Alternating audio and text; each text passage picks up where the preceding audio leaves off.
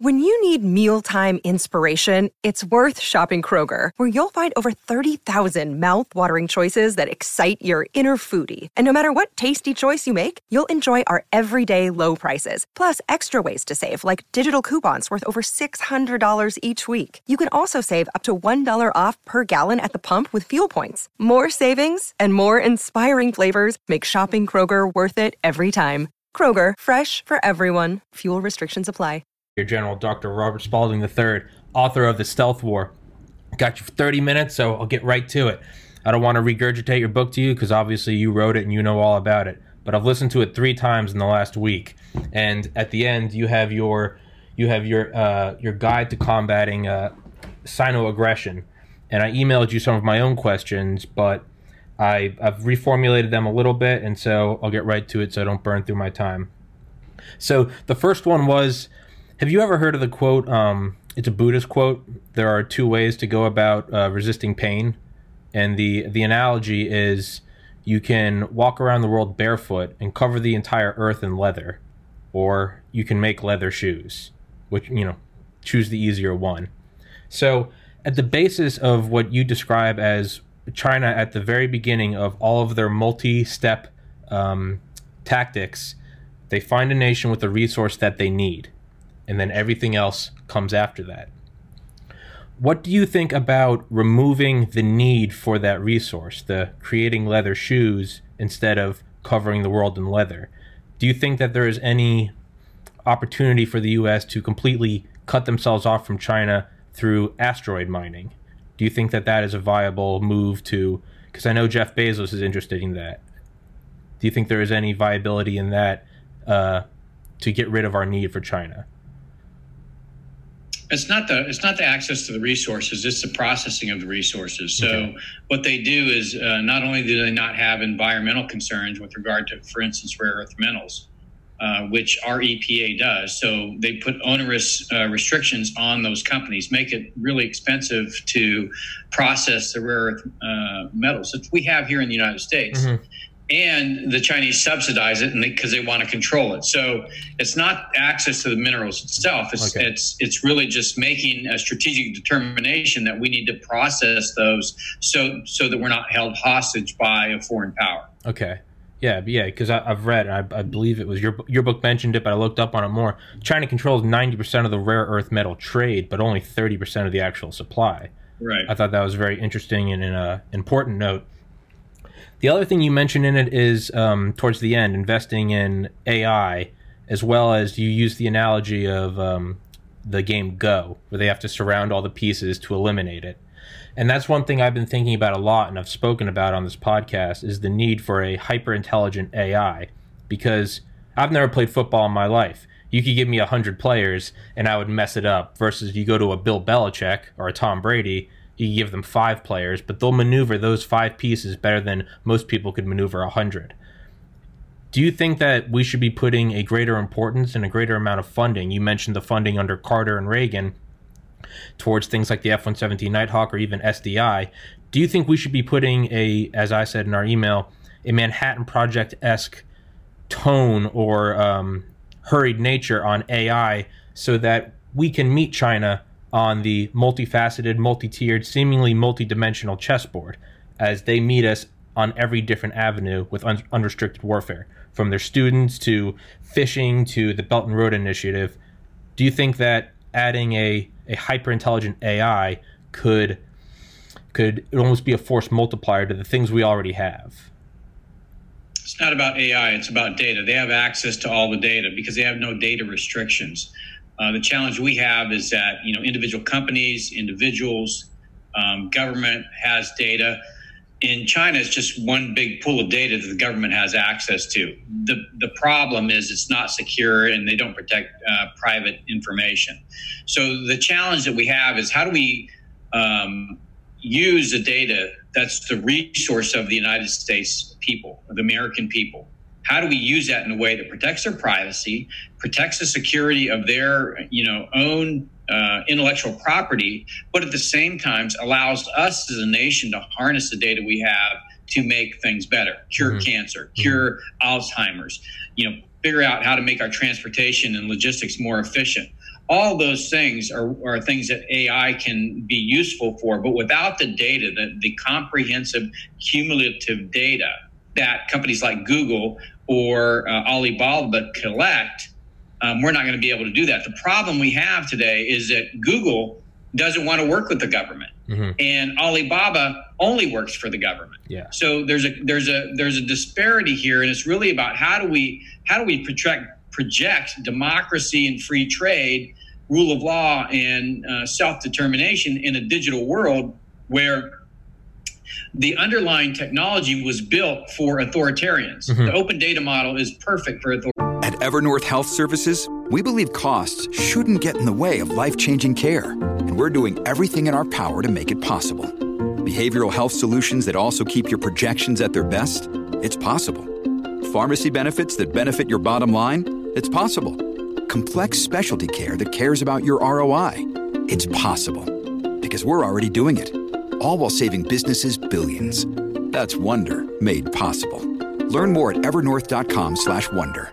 Authoritarians, because you accumulate data, you accumulate power. What we need is a way to lock down the data, ensure it's protected, but then also give AI the ability to have access to that data that protects privacy, that protects the intellectual property of the individual, but allows those macro effects that we can use on our society to be obtained. That's not AI. That's about a data system for the United States. And that's where on page 19, I say we need a secure nationwide 5G network. We need access to the data, but we need to also protect the privacy and security of each individual and each company's data. Yeah, it's almost like the quote, "You can only be as good as the world allows you to be." We're fighting someone that has no morals, no bottom tier, and we're trying to hold they're street fighting, and we're still trying to keep the gloves on and not get any points against us. We don't even know what the fight is. We don't even know we're fighting. Yeah. That's the problem. Yeah. We think everything's fine. Yeah. No, we're getting our ass handed to us. That's the problem. So, data, so when you think about what I'm talking about, every bit of your data is locked down. It's encrypted. Nobody can have access to it. But you know what? You want a loan, right? You want a loan to buy a car or a house. You want to be able to use Google Maps. Okay, well then you have to have an agreement with those companies to use their resources. And the agreement is they have access to your data, and then they promise you that I'm only going to use it for certain things. And then you find out that they didn't do that. Yeah. Then you can revoke access to that data. That's the kind of system that I'm talking about, where you have fine control, and every relationship that you have in a digital sense is based on trust. Based on trust because you have power over your data. Today, we've created a system where only tech companies, large tech companies, and authoritarian regimes have power over data. Nobody else has power over data. Yeah, I don't know. So going to sort of, like you said, we don't even know that we're fighting. Most people don't want to know that we're fighting or have their head in the sand. And you said at best is negligence, at worst is traitorous and complicity. You mentioned the hacking and the sabotage of the Trans-Siberian pipeline, which I had read about in Hoffman's Dead Hand, about the largest non-nuclear explosion seen from space. Do you think that is a necessary move for us against China? To, instead of completely block them off, give them fried stuff, backdoor access, sabotage, ready? Certainly when it comes to theft and particularly military capability, that may be an option. But at the basic level, we produce innovation, technology, talent, and capital. If those things stay in this country or only migrate to other democracies, we're going to be fine because those other democracies practice rule of law and there's intellectual property protections and the whole nine yards. Sure. If we allow it to go to China, then we're basically allowing our future to be taken from us. And so we don't have to do anything about China.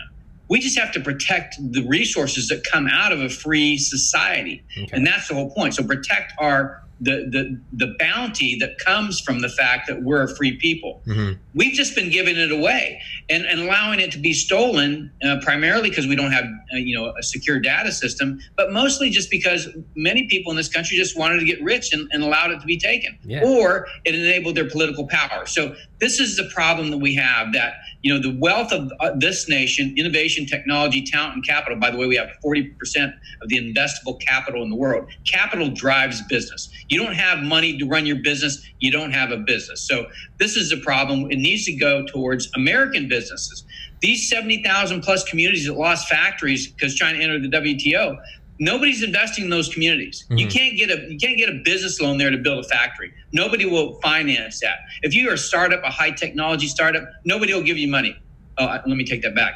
China will give you money. Yes, you're right. I mean, my dad's from a small town in New England, and you go to it and you can see the last 30, 40 years how it's dying from the center because there's a paper mill. That's just one of the 70,000 that was just kicked overseas. It used to be the center of paper research in the world. It was one of the first places in the United States to have electricity. Now it's a ghost town. So on that note, with cheap labor, because again, that is one of their strong suits, or what you said is now even China is outsourcing cheap labor to Africa.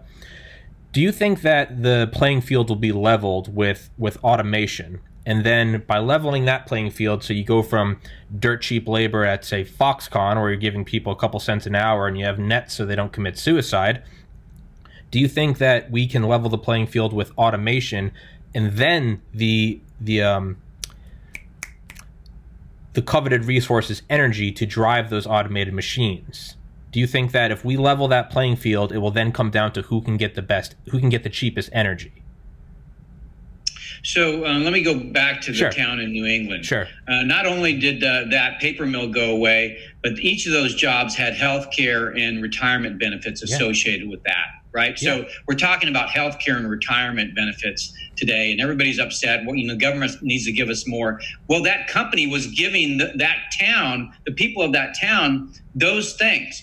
Now who has to pick it up when the company goes away? Yeah, the government, right? So what this association with the Chinese Communist Party is creating a socialism as a second order effect of the impact of losing that factory.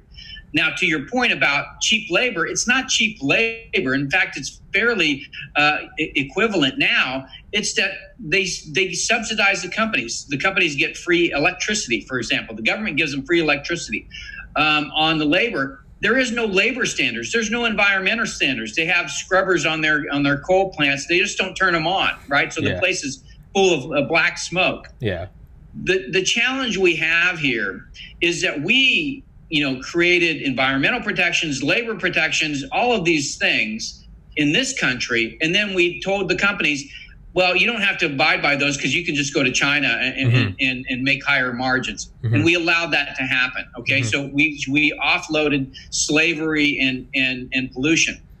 But ultimately, your question is about automation and low energy costs, and that's what I'm banging on all the time. We have some of the lowest energy costs in the OECD. We have low corporate tax rates. We have opportunity zones all over the country. All these communities want manufacturing, but you can't get it because companies like Blackstone are sending money to China and not investing it in our own communities. Now, where's Blackstone getting their money? They're getting their money from the pension funds. Yeah. So the pension funds are saying, I need you to make a bigger return because you know what? I don't have people paying into these pensions anymore. Nobody's working. So the pension, I need higher return because I have all these retirees I have to pay for. So Blackstone says, I got to make higher margins in order to meet your requirements. I have to go to China. So it's this never-ending cycle where we're in a death spiral. This country's in a death spiral, and it's created because we don't understand the underlying problem is that we offloaded these factories and jobs from America and really destroyed the blue collar, the working class, and the seed corn of our entire civilization, right? Mm-hmm. Not everybody is, just grows up in a system where they can be white collar. Yeah. We have like an ecosystem, mm-hmm. an economic ecosystem. And we, so just like in a a biological ecosystem. You kill off, you got the deer, you got the wolves, and you got the grass. You kill one of them off, you got collapse, right? Yeah. So what we have here is economic collapse in a sense that we have all of these billionaires making lots of money because they've offloaded all this stuff, and then they're selling cheap stuff from Walmart to the American people who don't have jobs. This is a problem. Yeah. And so, it's really a simple, actually, problem to fix. And your point about automation and energy, absolutely. That's what 5G is about. It's about automating your factories. And you pair that with, the price of natural gas here in the United States, it's like they're actually burning it off because they have so much. Good Lord. Yeah, you had that great quote from, I believe you were quoting Steve Bannon. It was, let's be perfectly frank, and I'm paraphrasing it. Let's be perfectly frank. Slaves in China build appliances funded by London and Wall Street for consumers in the West on welfare and unemployment. You're like, it's not pretty, it's not sexy. That's what it is. And to me, that was like the smack across the face. That was like, oh damn.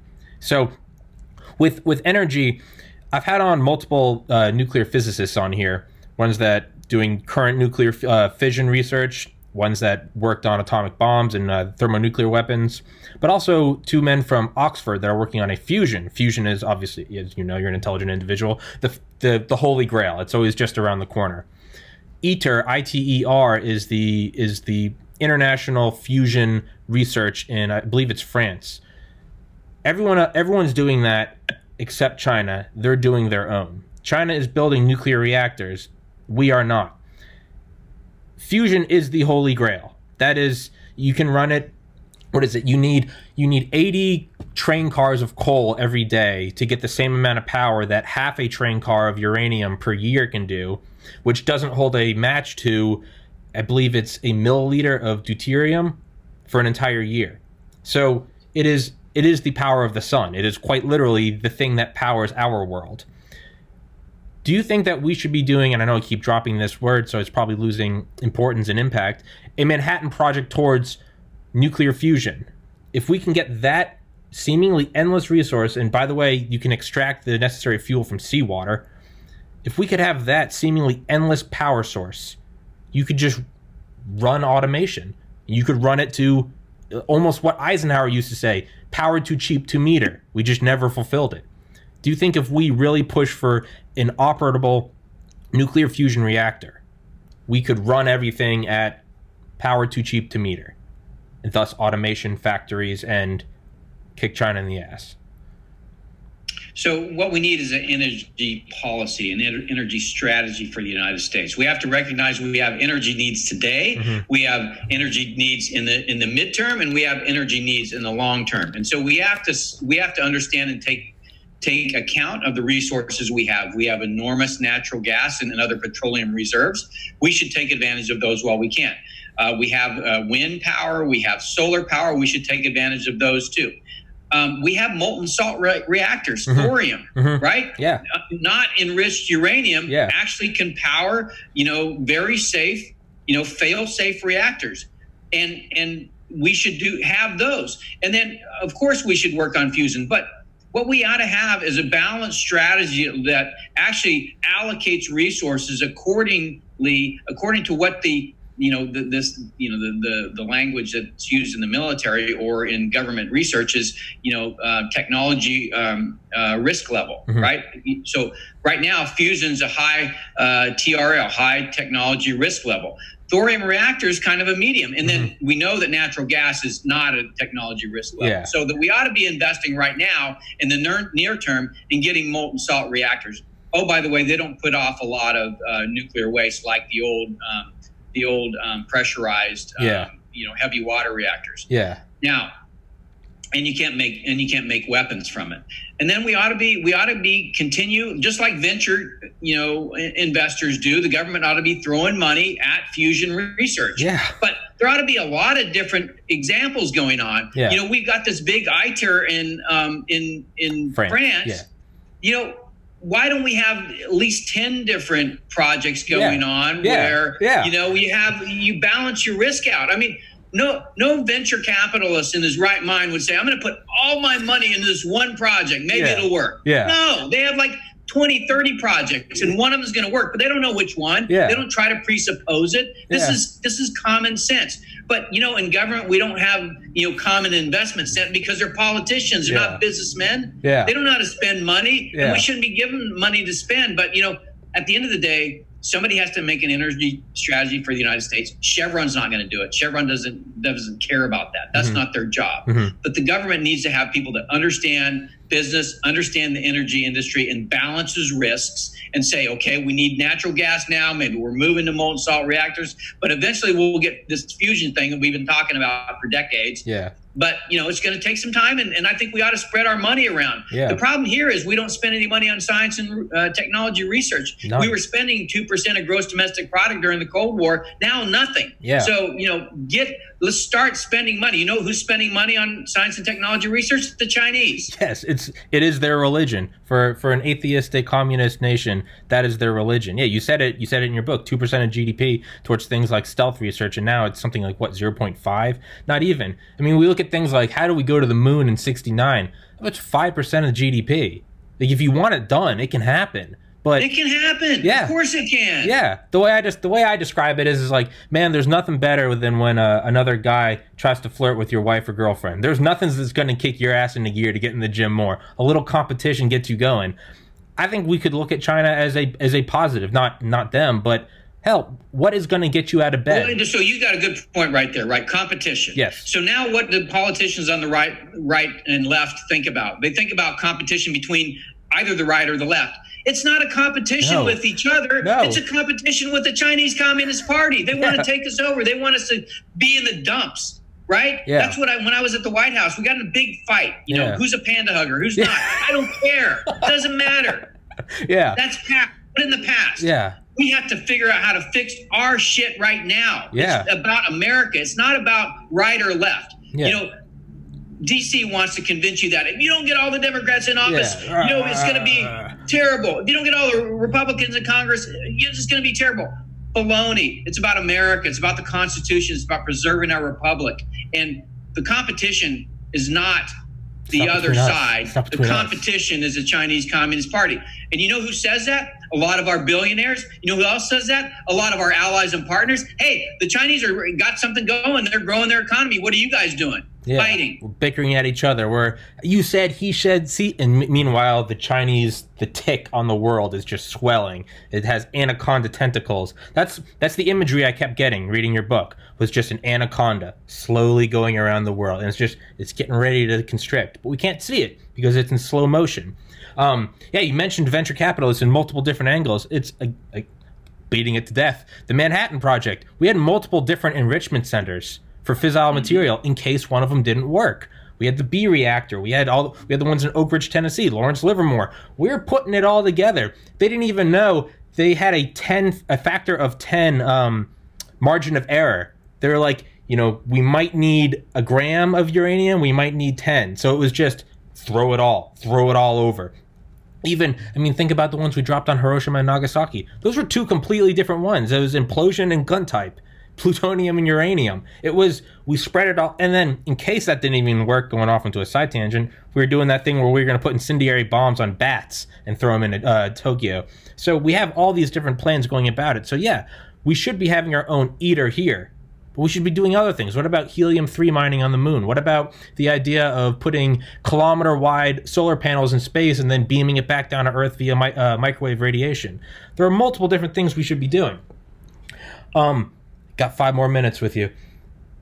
Do you think that, I wanted to touch on it because you mentioned it in your book, not really in the way that I thought, SDI, do you think that, or do you know that, do you think that that would be our final, all else fails against China? Do you think we do have an operational SDI with directed energy weapons? Because at the very end, you have to prepare for the absolute worst. It's like, be kind to everyone you meet, but have a plan to kill everyone you meet.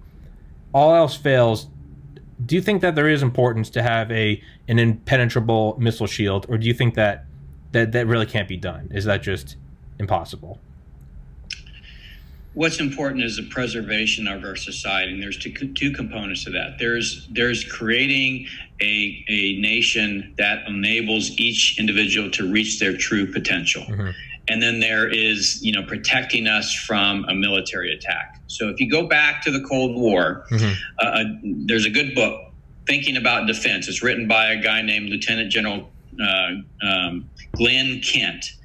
And it's a short book he wrote while he was at Rand. And he was a mathematician for the Air Force, a 3-star when he retired. And what he figured out is in 1958, I believe is a year, it would cost $23 billion to build a missile shield over the United States that would protect 70% of the population.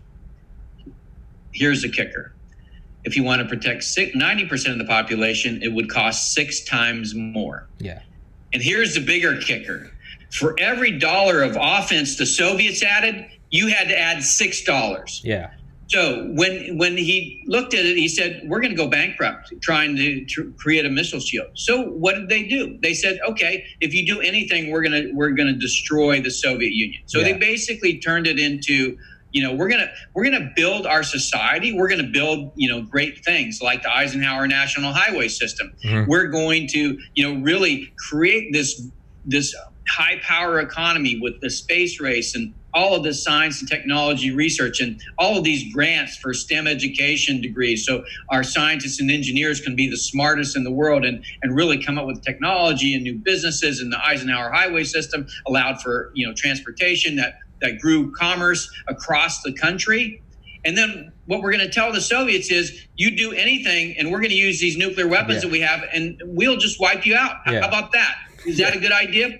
No. What do they say? Well, we don't want to be wiped out. Okay, well, then we're not going to do anything. Yeah. And that went on for 40 years. And you know what? We won. Yeah. Why? Because they went bankrupt and we didn't, right? Our economy was growing. At the end of the Cold War, we're the most powerful. What do you think China's doing right now? Same thing. They're doing the same thing. They're watching us go bankrupt. So they built this very effective military in the Indo-Pacific. And we're like, how do we break that? More trillions, more trillions, more trillions. We can break it. No, we can't. It's in their backyard. And so if we really want to, think about the Indo-Pacific, if we really want to protect, countries like Japan and South Korea and Taiwan, well, then maybe we have to think differently like we did during the Cold War. We can't spend all our money buying weapons to break a problem that was designed not to break the bank in China. Yeah. It's designed to break the bank in the United States, and that's what it's doing. Yeah. Because instead of spending on science and technology research, STEM education, infrastructure, and manufacturing like we were doing during the Cold War, we're spending on F-35s and two nuclear-powered aircraft carriers, nuclear subs, all of these exquisite weapon systems that when you look at what the array of weapons that China has, so now you got a maybe $10 million missile that can take out a $30 billion aircraft carrier. Yeah. What? Yeah. It's you can't fight against that. It's I've got 3 more minutes. I could talk to you for 10 hours. So 3 quick questions. 1, what is it like to fly a B-2 Spirit? What is it? What is that like, awesome. Man? It's just awesome. It's awesome. It's awesome. And the cool thing about flying the B-2 is I could fly that. Really tremendous, the best weapon system ever designed in the history of mankind to this point. Mm-hmm. And then I could get in a T-38 that was, designed to teach pilots to fly the F-100 series fighters and pull Gs and go upside down and do mock dogfights. So I had the best of both worlds. You could fly both airplanes at Whiteman because you only got to fly the B-2, once or twice a month. I'm so jealous. Yeah, I called Northrop Grumman a couple months ago and tried to get a comment on the future, the B-21, and I was promptly chewed out. Not to mention that, so I was like, okay, all right, I won't bring that up. 2 more questions, or a second to last question. So when I had on Mike Durant, the quote-unquote Black Hawk Down guy, I asked him about what he thought about the stealth helicopter that went down during the bin Laden raid. And all politics aside, what did he think about the helicopter? And he cracked a smile and said, man, I'd like to take that thing for a ride around the block. What do you think about all these Pentagon reports coming out about UFOs? all political and philosophical implications aside, is there a part of you as a pilot that looks at that thing and you're like, I'd like to take that thing for a whip? Well, I've never seen anything. So I tend to be skeptical. Okay. I'm a Catholic. Okay. So I believe in God, but everything else, you got to show me. Yeah, right. Yeah, these pictures where you got, fuzzy videos. Sure. I mean, come on. Yeah. Do we have UFOs? I don't know. Maybe. Yeah. I tend not to believe that we do, but maybe I'm just too skeptical. I'm with you. I want to believe. I'm not biased. I want to believe. It's just, it's 2020 and we still can't get anything better than a fuzzy video. Well, here's a question. All right. Are they doing recon so they can wipe us out? I mean, well, if that's the thing that you got to be worried about. You look at what's going on down here. That could be a possibility. Okay, these guys, brains are really tasty. We're gonna. Yeah. I mean, that's a scary thing. One thing I always think about is if us and the Soviets did proxy wars in the East, who's to say that this right now isn't a proxy war? Why wouldn't they use us? That kills me. Last question. So I'm sure you're aware of the website Reddit. Do you ever use Reddit? Have you ever used Reddit? Reddit? Yeah, my son, right after I left the military, my son got me to do an AMA. Yeah. And like 3 people asked me questions, and I'm like, oh, screw that. I'm like, come on. Well, Reddit, screw them. That's terrible. That's a sin. Well, last year, Reddit took $300 million from Tencent, which, as you know, is a CCP company. And since then, they have scaled up censorship to a level that would make Orwell blush. Right. Last year, early this year, they kicked off the subreddit, The Donald, which got everyone going. They kicked that off and they created their own website. It's just called thedonald.win. They love you there. There are memes of your face photoshopped, and it's you beating up China, or you fighting Winnie the Pooh, or it's always Robert Spalding. It's pictures of you, and it's just a jawbone you could sharpen a blade on. I just want you to know they love you. They absolutely love you there. That's hilarious. They describe you. More people pitch your book. Have you read Stealth War? What are you doing? So I just wanted to say that they love you, and because that's cool. They do. They really do. So is there any chance I can just get you to say, shout out to Donald? They love you. Shout out to Donald? The Donald. Shout out to the Donald. Yes, they love you. You're an American hero. Look, I don't care if you're from the right or the left. Sure. I'm an American. I stand for the Constitution. This country is great. I don't hate any Americans. I don't care what you think. Right. But we can't be a Marxist country. We can't. This country is a melting pot. It's really about us all coming here and just throwing away tribalism, because everybody that comes here is an immigrant. So they leave behind their baggage of the past and their associations, and they come here and they basically build a life. And they build a life. Most of them, particularly the immigrants, which is why I like hanging out with immigrants the most, because they're like, this place is great. You can do whatever you want. Nobody's there to persecute you. You don't have to go, pay somebody's uncle so that you can get a license to run your business. People don't understand that because they've been here too long, and they don't go and live in other places. And, they say, oh, this place is terrible. And there's so much hatred. Look, bias is a feature of every society. Mm-hmm. It is a feature of mankind. Mm-hmm. This country and this Constitution is the best, armor we have against that. Mm-hmm. So, I totally liked the interview, and thank you for the opportunity. Oh yes, sir. Thank you and yes, for as much as I lean more to the right, I always say, thank God that there is a competition of ideas in this country where people from the right and the left can go at each other's throats and then go have a beer, and no one's thrown in a re-education camp. And that's what's beautiful. Thank you, sir. You're a patriot. You are Paul Revere 2.0. Instead of the redcoats, it's the Chi-Coms. But I loved your book. Thank you so much for doing this, sir, and God bless. Thank you. Thank you, sir. Goodbye. You have a good one. Take care.